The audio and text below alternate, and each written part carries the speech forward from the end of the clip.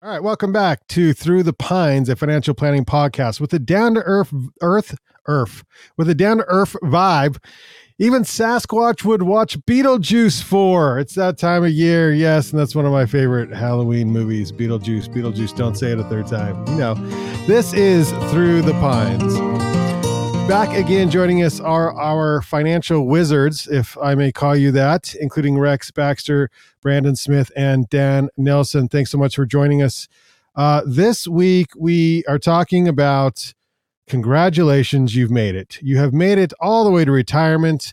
Dan is the only one who is there, and look at him, he's still working hard. So, but what do you do in your 60s? You're in your 60s. What are the financial decisions you need to make about insurance, Medicare, Social Security? There's some longevity considerations. You know, what do we do with our retirement income? What are some of the questions that we need to answer? So, Rex, where do we start on this? Insurance? There's lots of places to start. First, thanks for having us, Brandon. We're always happy to be on your show and love doing the podcast. I listened to a few other people's podcasts to remain nameless. And I might be a little biased, but I like ours best. So I'm glad everybody's tuning in. So you know, I think insurance is, we can start with insurance. Insurance is a great question. You know, you turn 60, you're anywhere from 0 years to retirement to 5, 6, 7, depending upon what your goals are and what you're trying to do. And that's a common question that we get is, I'm 60, how much insurance do I really need at age 60? And so maybe I'll let Brandon has a strong insurance background. He started with Northwestern Mutual well over a decade ago now. And so he's our resident insurance expert as far as that goes, or best at insurance cases. And so, Brandon, what's your opinion on that? Yeah, thanks. Yeah, I think the best way to kick off an insurance segment is that at most all... What was that? Lots of coffee? Yeah, tons. No, most insurance is structured so that for every dollar you pay into an insurance policy, you're going to receive about 60 cents back.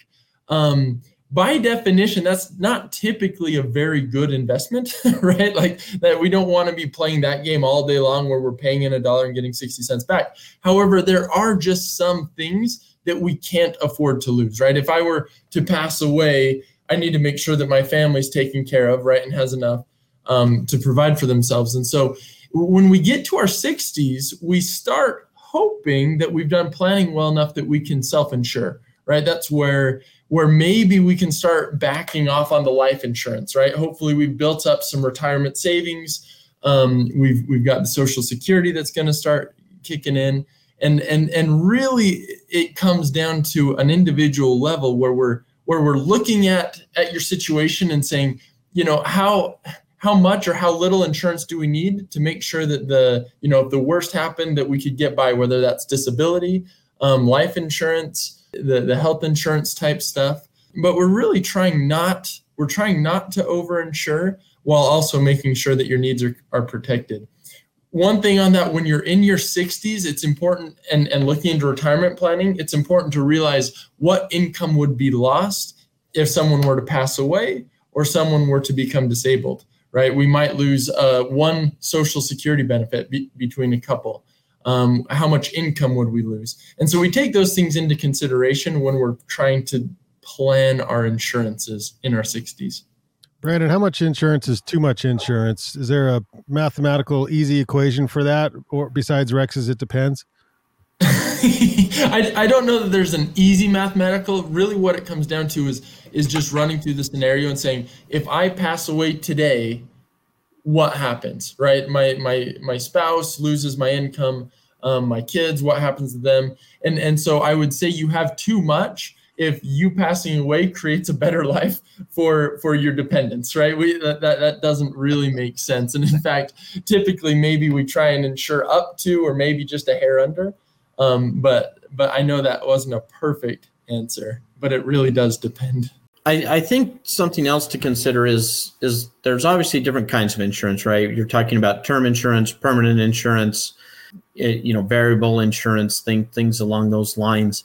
And I think it depends on, Brandon said it depends, but one of the things that it depends on is your net worth and what we're trying to protect. Are we trying to protect income during retirement, or are we trying to protect your estate and your legacy from paying estate taxes and death taxes? And there's different kinds of insurance for each of those goals. And so I think meeting with a financial advisor and trying to determine what kind of insurance is going to be the most cost effective from both a cost and premium standpoint, but also most cost effective from a tax saving standpoint long term is a great question that you should be asking. Okay, so nothing has passed yet, but have you all seen anything in the current, I guess, drawn up Democratic bills that if passed would affect insurance and or anything that passes on to the next generation?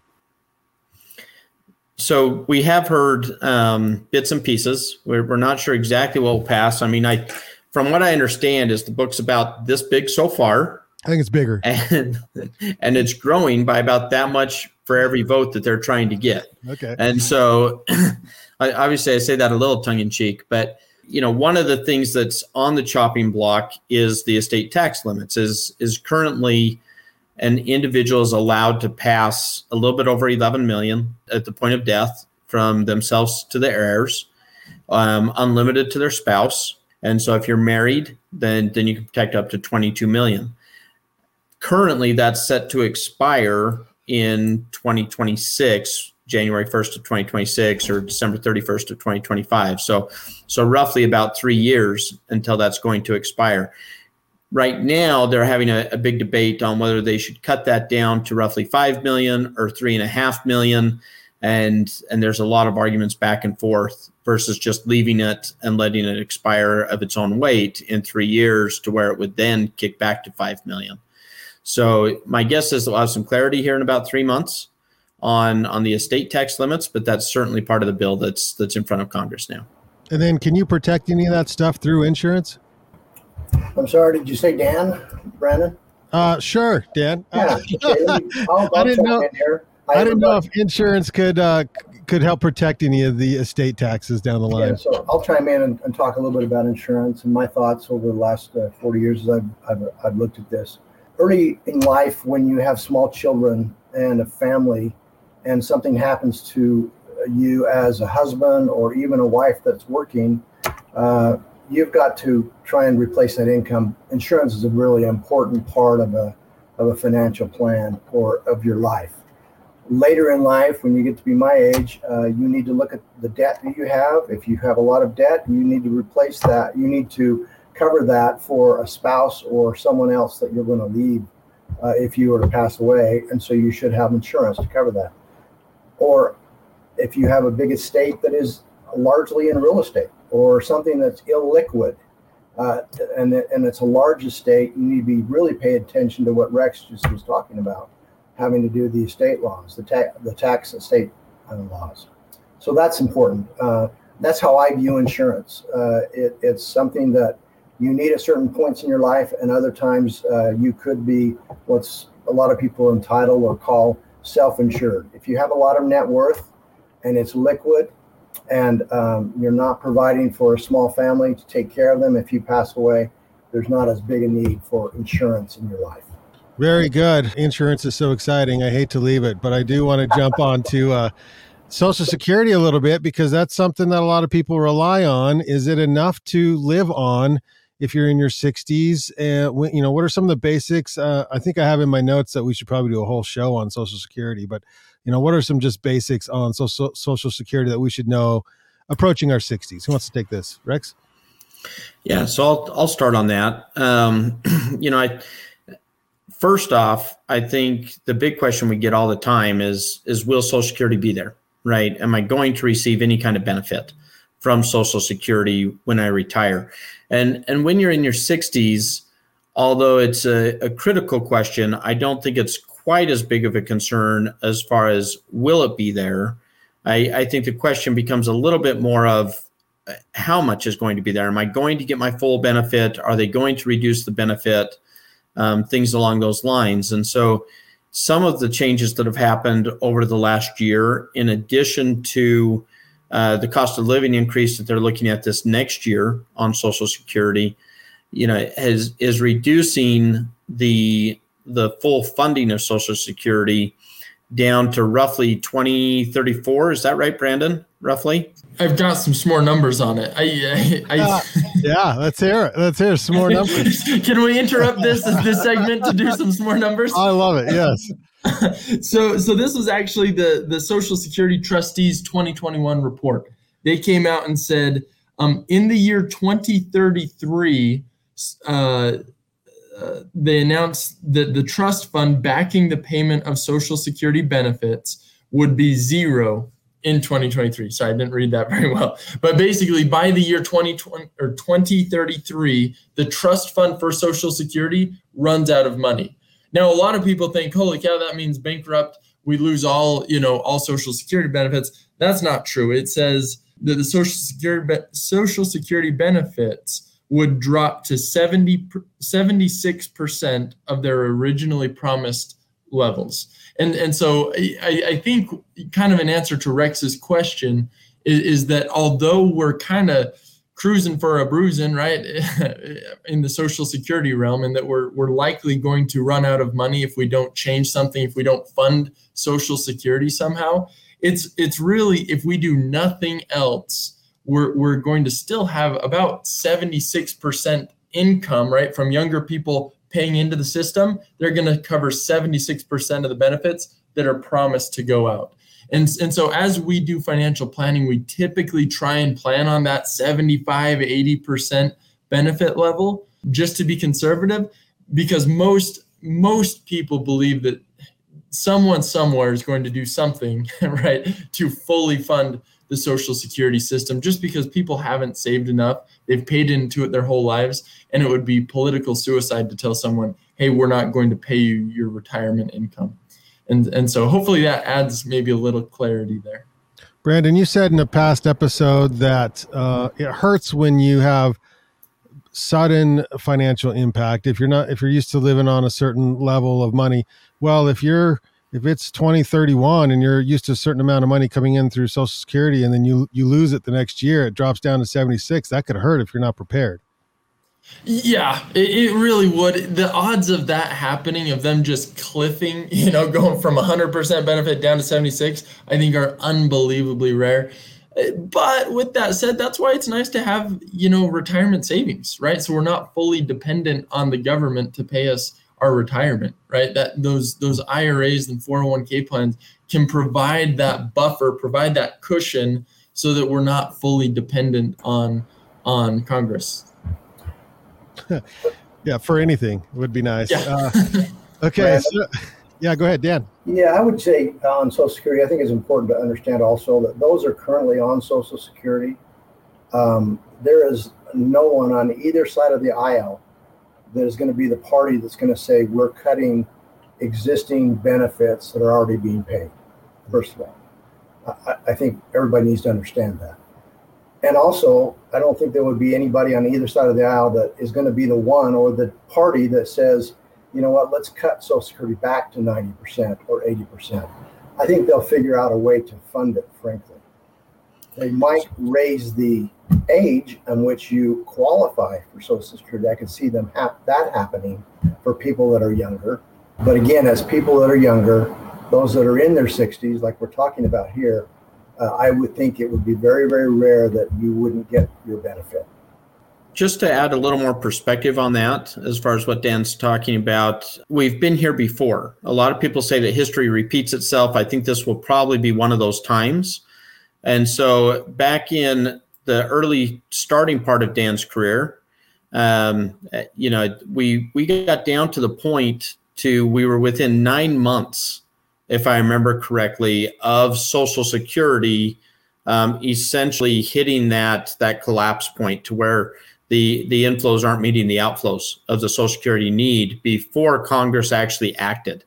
And so they waited till the last minute, and that's when they started to make some of those. At that point, they made a tax change on Social Security. So that was 35 years ago or so, to where they changed the tax rate on Social Security. And I think that's the last time that they changed the actual rate. Since then, they've changed the taxable income limits as far as how much of your income is taxed.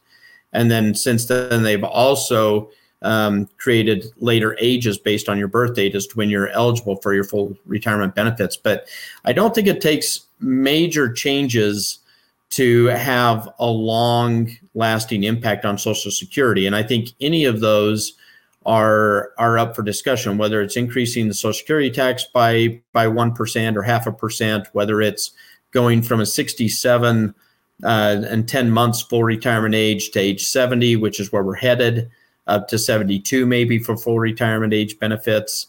I think there's a number of minor changes that I think Congress will enact before we hit 2033 that will extend that out. So good to know. Good. That's more comforting as well. So that's good. Let's chat about my man Roth. Are you seeing more and more people retire with Roth IRAs versus traditional IRAs? And then what do you do with your Roths in retirement? What are Roth conversions? So this has been in the news a lot lately, right? As far as what they've termed mega Roths. Right, to where somebody with a private company might put some of their private stock shares into their Roth IRA, and it goes from $10,000 to $1 billion or something crazy, right? I was hoping you would do that for all your clients, Rex. I was under the understanding that the Banyan Collective, with its current capital ratios, was in that camp. Are you not in that camp, We're Brandon? almost there. Yeah, it's okay. So close. well, you've done more than most. You've started, so that's better than some can say. But some of those things are on the chopping blocks too, and so there's discussions about Roth conversions. Will they be eligible under the new tax law? What will the limitations be? And so we're keeping a pretty close eye on that. But Brandon, do you want to talk a little bit more about Roth conversions? Yeah. And like Rex said, there are, we're kind of worried that there might be some changes. As it stands on the Roth conversion side of it, it looks like if you're single and your income is less than $400,000 a year, or married filing jointly, income less than $450,000 a year, it looks like we're still going to be able to use Roth conversions. So my guess is that even if they do pass this, that Roth conversions will still be a very beneficial strategy going forward.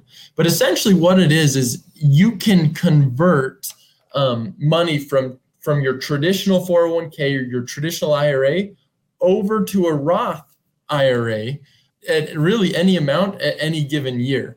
Now the catch is whenever you convert that, whatever you convert is taxable to you in that year as income. So if you say, hey, I want to move $20,000 from this bucket to this bucket so that it's never taxed again, it grows tax-free, and I have this nice, safe, tax-safe nest egg in retirement, we can start doing that. Now, when you're in your 60s, typically, while you're still working, you're in the highest income years of your life, so we don't usually like to do that, right? Because that's going to add to your highest, you're already in your highest tax bracket, and we just add on top of that. Sometimes it works, but for example, if your income is less than about $106,000 married filing jointly, we can kind of sneak it in under that. However, once you retire, your income typically comes down, and so if we've got bandwidth there between in those lower tax brackets, we want to use that all up, convert from traditional to Roth, pay the tax on it today, and be very conscious and make sure we know what we're doing, work with your CPA, make sure we get that right. But consciously convert and pay tax on money while you're in those lower tax brackets. That typically is between your retirement and when you turn age 72 and you're forced to start taking money out of your IRAs. And so the Roth conversion is absolutely something you should be thinking about really your whole life, but especially in your 60s, because you have that little window there where your tax rates typically drop for a little bit, and we can sneak out some really good money in good tax rates and make it so it's never taxable to you again ever in your life. Right. And now, do you see Congress making any changes to the Roth, which defeats the purpose? It's hard to predict, what government will do. That would be a pretty hard slap in the face. I don't see that happening. But it's always something to consider. But it likely isn't. It's not something that would likely happen. Okay. Remind me again what in-service distributions are. Yeah, great question. So once you turn 59 and a half, so maybe this one should have been in the 50s. Just kidding. Yeah, 59, yeah. 59 and a half or older, right? And it depends on your 401k plan, but most 401k plans allow you to pull the money out of the 401k while you're still participating, right? So this doesn't disrupt the rest of your 401k, but we pull the major part of the balance out and we roll it into an IRA.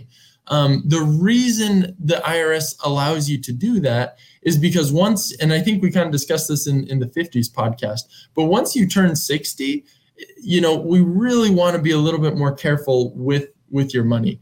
Big market fluctuations when you're in your 20s, 30s, 40s just doesn't matter, right, as much. It drops, it cuts in half, it goes up. It doesn't matter. It's long-term money. When you're in your 60s, we can't really afford that a lot of times, right? We don't want to see your money drop and take these massive swings.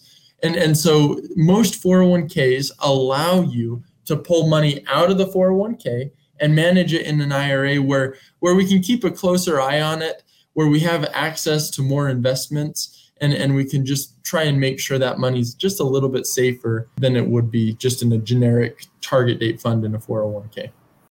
Right, but Dan said always get the match on your 401k. So how do you do that if you're still working and you're 59, you haven't retired yet? Do you still contribute, get the match? Do you pull it out? Like, what do you do? Exactly, and that's the best part of an in-service distribution is that in-service part. You are still participating in the 401k, and so you're still contributing to it. You're still receiving the match, but essentially that balance, that big balance you see, will go from the higher amount down to just a very small amount. But then you'll continue to add to it, and so what we can do and what works so well is we can pull that majority out, put it in an IRA, and then increase the aggressiveness in the 401k, right? And what that does is as you're investing month after month and dollar cost averaging in, we can see a lot more volatility, which long-term can really maximize that dollar cost averaging effect. And so it really, the strategy works out really nicely. We just want to make sure it's used in conjunction, with the rest of your retirement plan. Dan, do you have a comment on that? Yeah, and keep in mind that when you do an in-service distribution and you roll that over to an IRA, it's a non-taxable event. So you don't pay any taxes on that rollover from the 401k in-service distribution over to the IRA. And then obviously what Brandon said was important because you're still contributing to that 401k and you're still getting the full max benefit as far as the match goes. So How often do you see people try and play with the funds that are within their own 401k, and how much do you help guide them with that, because maybe they want to do that themselves before they roll it into an IRA or something? I don't know. Well, it's important, I think, when you're doing financial planning, you're talking to people about their investments. One of their biggest investments obviously is their home. Another biggest investment is their retirement plan inside of a 401k, especially if they've received a match from the company over a period of years. And so that should be part of the conversation, and everyone's a little bit different. Some don't even know there is anything called an in-service distribution. Most people don't talk about it that often. And so that's something you can bring up. Some people are more interested in getting some of the money out of that 401k and into their own account in an IRA where it can be self-directed in a maybe more conservative manner or a little bit more aggressive, depending on what they want to do with it. And then they can still leave some money in the 401k. But it should be part of the conversation you have with your financial planner, because it is a big part of your net worth, usually. Yeah. To your point, Brandon, people will do that.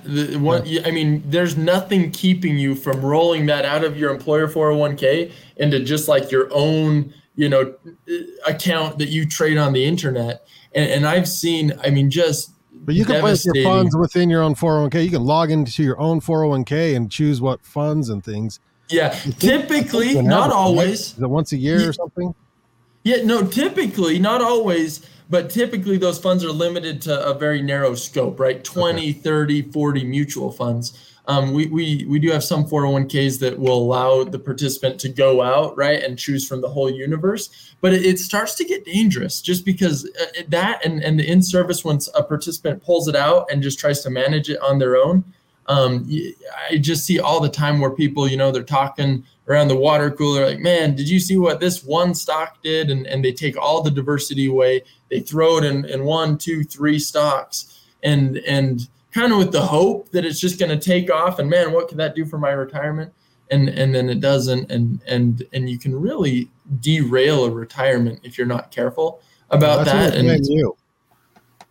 Well, that's what they blame me. Well, that you could blame me if I wasn't telling you not to do that. Yeah, I think it's always interesting, Brandon, and to watch both Brandons to see, how people think that they can predict the future with their 401k plans, and so that is a small percentage of participants typically that are really kind of whipping and jingling their 401k plans and things like that. A lot of 401k plans have put in some negatives, some fees, things like that to stop frequent trading. A lot of times you can't trade the same fund for a month or for a few weeks or something like that because it increases the overall fees of the 401k plans and hurts the other participants in the plan. And so you see a little bit of that, but I think it's becoming less and less over time. I think the people that are really trying to do that, try and get the money out of the 401k plan when they hit 60, and if they're really trying to do something like that, then they try and do it in their own IRA accounts. I think one caveat to the in-service distributions that we haven't touched on is company stock. I think, we work with a lot of people that will have company stock inside of a 401k plan, and they've been buying this since, maybe they're 20 or 30, and they've been buying it for 30 years, and they have a really low cost basis in it. And so, to take, for example, let's say you have Costco stock or Autoleaf stock or something like that around, and you've been buying it for 30 years. And just for the sake of example, let's say your average cost is $10 per share of that stock, and the stock's at $200 per share. And so one of the negatives of pulling it into an IRA immediately is then when you pull it out of the IRA to spend in retirement, it comes out as income taxes. And so there's a little known, and a lot of financial advisors are familiar with it, but a little known strategy called net unrealized appreciation, or NUA for short, for jargon, right? Because we love jargon in our industry. And so, but when you're dealing with net unrealized appreciation, you can actually pull that stock out of the 401k plan, put it into a non-retirement account, and you'll pay capital gains instead of income taxes on your cost basis. Or you'll pay income taxes on your cost basis, and then you'll end up holding that for a year, and then you can pay capital gains on all of that appreciation. So you pay income taxes on that $10, and then you would end up paying capital gains, whatever your current capital gain rate is, when you go to sell the stock instead of income taxes. And that can save you significant amounts of money. And so I think it's important that if you have company stock, or if you're looking at doing in-service distributions as you're in your 60s and you're looking at these different strategies, that you're looking at the pros and cons of all of the decisions. That you're looking at the cost of the 401k plan versus the cost of an IRA. You're looking at investment flexibility of the 401k plan versus investment flexibility of what you can do in the IRA. And then you're looking at taxes on unique strategies that may be applicable to you that maybe the person in the office next to you may not be fully aware of. And so you may be getting bad advice from somebody, there in the office that may not be familiar with it. So does that make sense? Yeah. All right, this is Through the Pines, and we are learning about what you should be doing if you're in your 60s. What kind of money-making decisions, what kind of planning should you be doing right now with your money? You're listening to the financial planners of Dan Nelson, Rex Baxter, and Brandon Smith. Brandon, do you have some more numbers? You bet I do. That's my favorite part. All right, some more numbers with Brandon Smith. More Social Security. Since it was the 60s, I thought we got to do a lot of Social Security. So. Yeah. And we get this question a lot. People ask, well, how much, what is the biggest Social Security benefit? So this kind of, I guess, gives us a little bit of that. The maximum Social Security benefit paid to a working a worker retiring at full retirement age, so this isn't going till age 70, right? This is between 66 and 67, the age 66 and 67. So the maximum Social Security benefit in 2011 was $2,366 per month. So $2,400 per month back in 2011. That same worker is now receiving $2,785. So about a $400 per month per month increase, and that's annual increases of about 1.64% per year. Wow, yeah, more money. That's a good thing. Money. More money. Rex, you touched on this subject briefly, and I'm just curious about, capital gains. I think there was some talk about, taxing capital gains. I don't know if you know anything about that. And then, how does that affect you during retirement, and how does that affect you in your 60s? So that's a great question, Brandon. I think capital gains right now is a 3-tiered system based on your income. So there's a 0% capital gain tax rate, a 15% capital gains tax rate, and a 20% capital gains tax rate that's based off of your total income calculation. And so, typically when you're in your 60s, you're in your highest income bracket, as Brandon has mentioned. And so, typically that puts you in either the 15 or the 20% capital gain tax bracket, most likely. And so as you go through your 60s on some of those things, such as, your big capital gain expenses, which lots of times is real estate, right? Not necessarily a primary home, but it may be a rental home, it may be farmland, it may be, something along an investment property, something like that may have significant capital gains involved in it. Whereas if you wait until after retirement, sometimes you may be in a lower capital gains tax rate. And so you definitely want to do some planning around that to see what capital gains you're going to take when. You want to make sure that your advisor is partnering with your CPA, with your accountant, to make sure that we're all on the same page, to make sure that we are looking at taxes in addition to the investment opportunities. And so there's a saying that our team has, and that is that we invest with taxes in mind, but we don't allow taxes to control our decision, right? If it makes sense to sell something, sometimes you just need to sell it and not let taxes control that. I do think capital gains is on the chopping, I don't know about chopping block, but on the building block for the new tax bill. And so I know when President Joe Biden had ran, that he was trying to look at increasing capital gains tax rates for those top brackets up to 40%, which is enormous. Which, break that down. So that means like if your investments make money within a given year, you would have to pay capital gains taxes on those investments? Great question. So that there is a lot of confusion about that, right? And so you have two kinds of what we term gains, right? You have unrealized gains, which are things that we have not sold during the year or haven't sold at all yet. And then you have realized gains, and that's something that you've sold. And so realized gains, when you sell something, that's when capital gains would take effect and come into play. Does that answer your question? Yeah, I thought it was I thought they were trying to tax unrealized. No, so they're trying to increase the tax rate on realized gains. Okay. And that's what, President Biden was trying to shoot for 40%. Right now they're bouncing in the current bill, and again, this will probably change multiple times, but currently they're bouncing between 25 to 26.5% for the top bracket from the current 20% is what they're looking at doing currently. And so we'll see how that ends up at the end of the year. I think at the end of the day, the bottom line is that capital gains taxes are probably going to go up.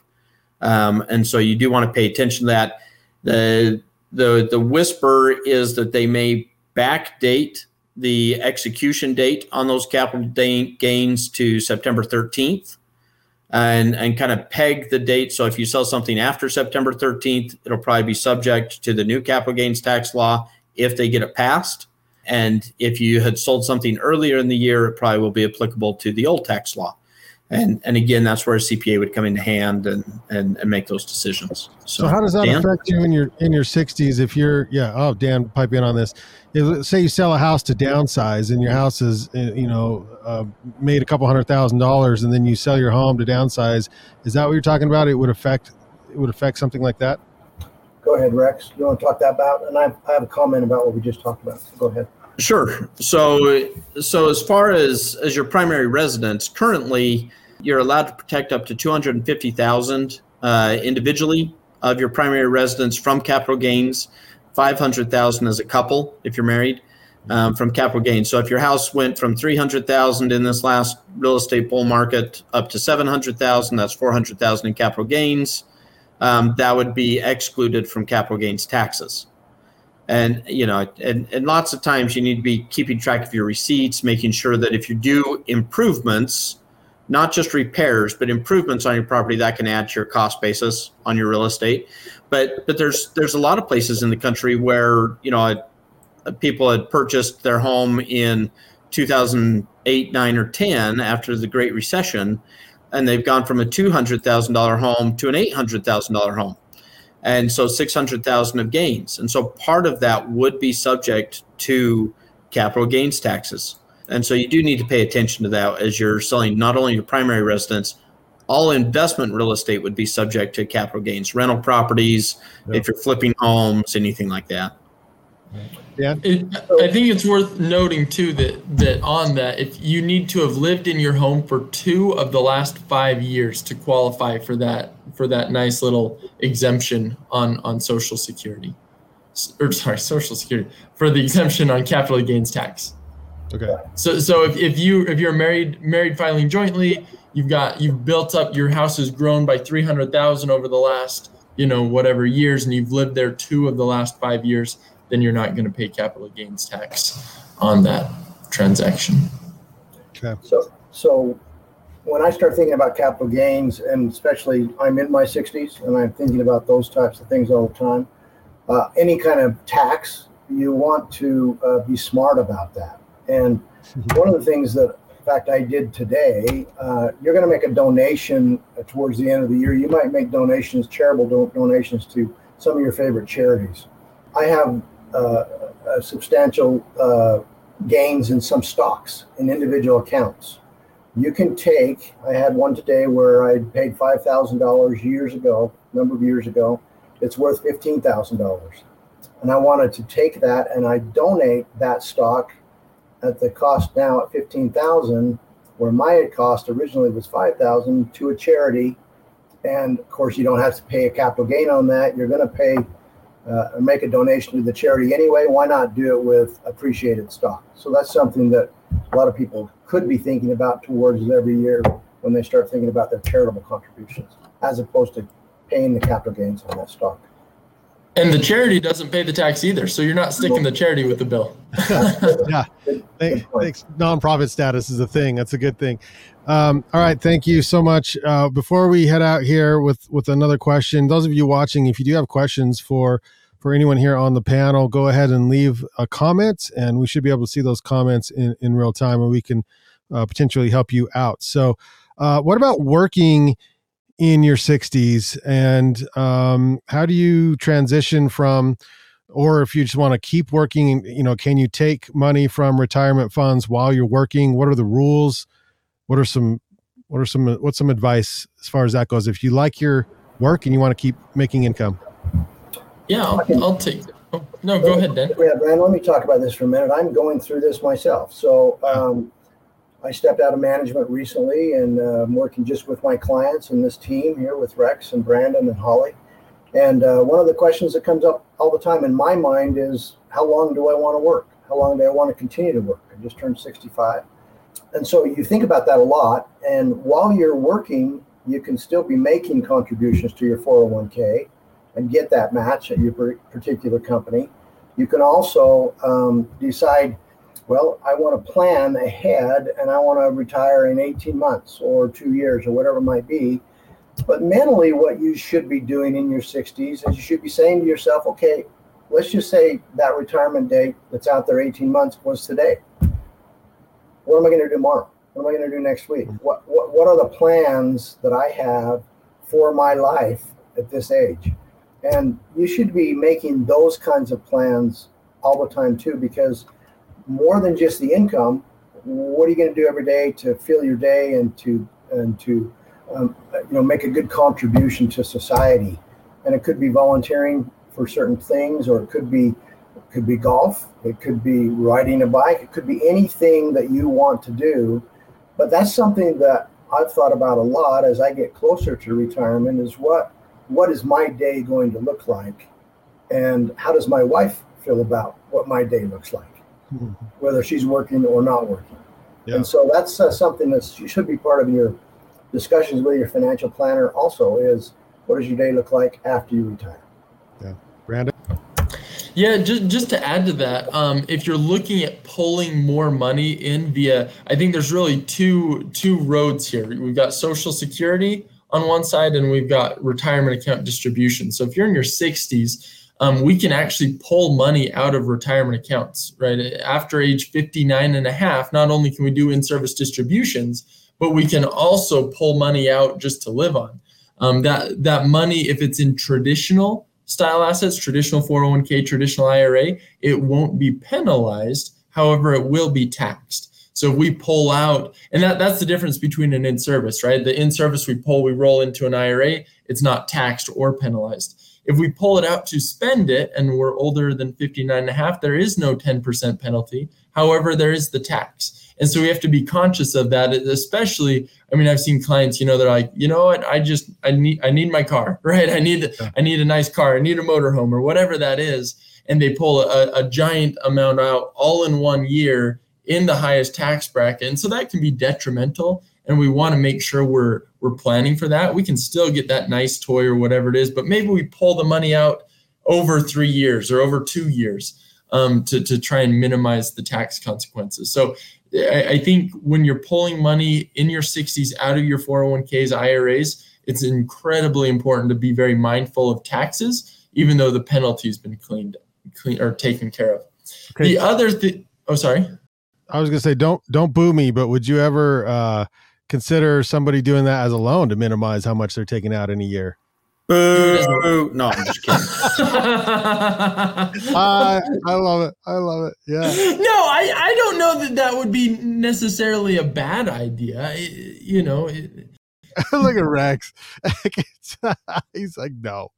You could take the loan out. You'd have to start paying that back, right? And the thing to consider too is, let's say we take out a giant loan and then you quit.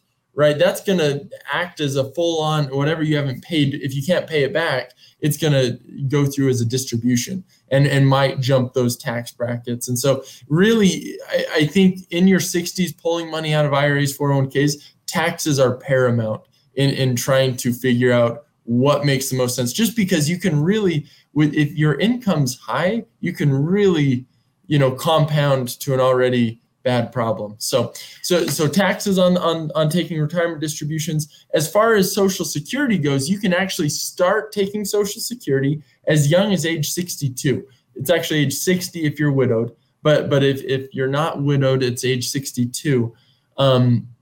If you are working and younger than full retirement age, now full retirement age is anywhere between age 66 and age 67, depending on when you were born. But if you take your benefit prior to your full retirement age, there's a pretty significant penalty. If you're making more than, I don't have the number right in front of me, but it's about $18,000 to $19,000 per year. Any amount that you make over that, your Social Security benefit will be taxable $1 for every $2 you make. And so that very quickly, you can do the math, that very quickly takes your Social Security benefit down to zero, which it's not terrible, right? That penalty actually gets re-amortized into your future benefit, so it doesn't just disappear and go away. However, it's very, I guess the easy rule of thumb to say is it's very difficult to pull Social Security benefits out prior to full retirement age if you are working. I have to chime in on your question there, Brandon, just for a second. And so I can't just boo and next going. Yeah, this is good. I know. So I don't like that. I think certainly there's an argument as far as leverage and getting money at low interest rates, things like that. But I do think that, taking a 401k loan, I think the thing that most people don't realize is you're subjecting that money to double taxation, right? When you take a loan out of your 401k, it went in pre-tax into the 401k originally.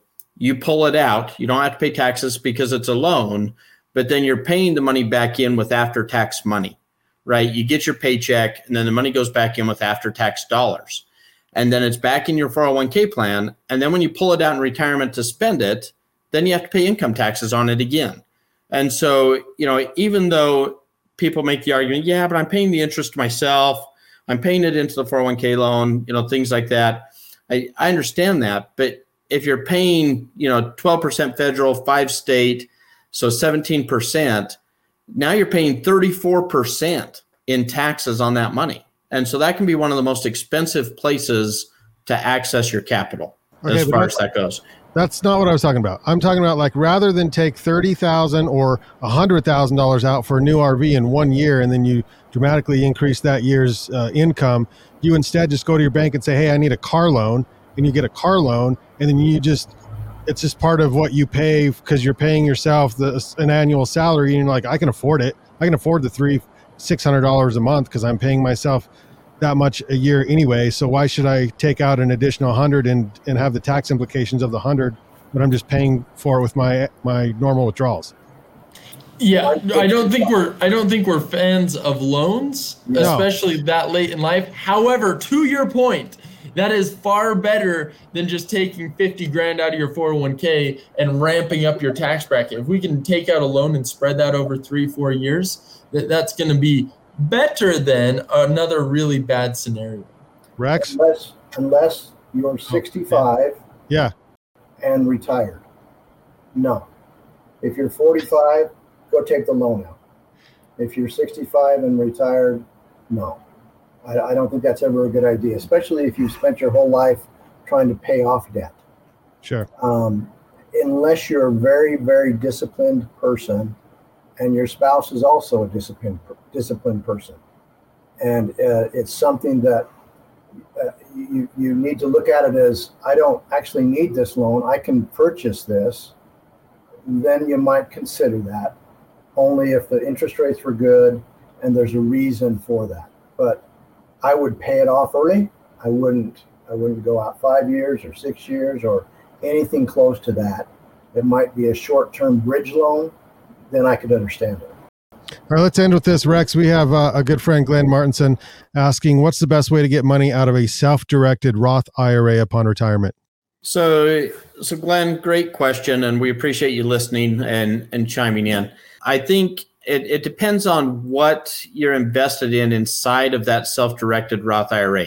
And so lots of people that are doing self-directed IRAs have that invested in real estate, metals, digital currency, things along those lines that may or may not be as liquid as far as that goes. And so that gets very, very tricky in those self-directed accounts, whether it's a Roth IRA or a traditional. And so I think that's one of the things that probably a few years before retirement that you're wanting to look at and put a strategy in place as to, let's say for the sake of argument that you have real estate in that self-directed Roth IRA, you have an investment property, and so it's illiquid. It might be kicking in a little bit of income or something like that. And Glenn, great. I'll get to the follow-up as far as what you have in there as far as that goes. But let me follow my thought here for 2 seconds. As far as if it's real estate, there may be others that have that. Then so you have income coming in. Then you can kind of take that distribution out of there as far as the income coming in. But if you don't have the income coming in, then it gets really tricky because you need to sell the assets, things along those lines. In your situation, and I don't want to get too personal to anybody on this call, but if you have traditional investments in there, as far as regular, stocks, bonds, mutual funds, ETFs inside of a self-directed IRA, then it's very liquid. And so then it's just a matter of what we call maximizing your tax triangle, right? And so at the top of the triangle, you have your your taxable in, as far as that goes, your normal taxable bucket. You have your tax deferred bucket, like your IRAs and 401ks. And then you have your tax-free bucket, which would be your Roth IRAs. And so then we're just trying to maximize what we're pulling from where in order to keep your tax bracket in a certain range, to try and minimize your taxes over the life of your retirement.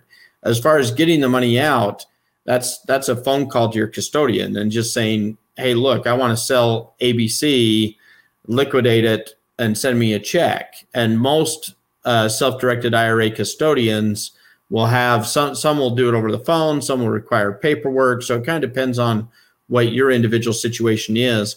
But I think the important thing is being efficient with your money and being efficient with what taxes am I going to pay in other areas if I don't pull it out of the Roth IRA, or if I pull all of it out of the Roth IRA and I don't have that available for my later years in life, then am I going to all of a sudden jump myself into a higher tax bracket 10 years from now? And so I think looking at that combination is what makes the most sense.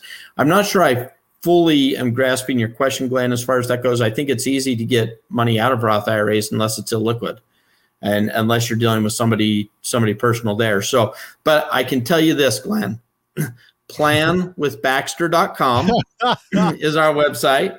Wow. Our email is rex.m.baxter@ampf.com.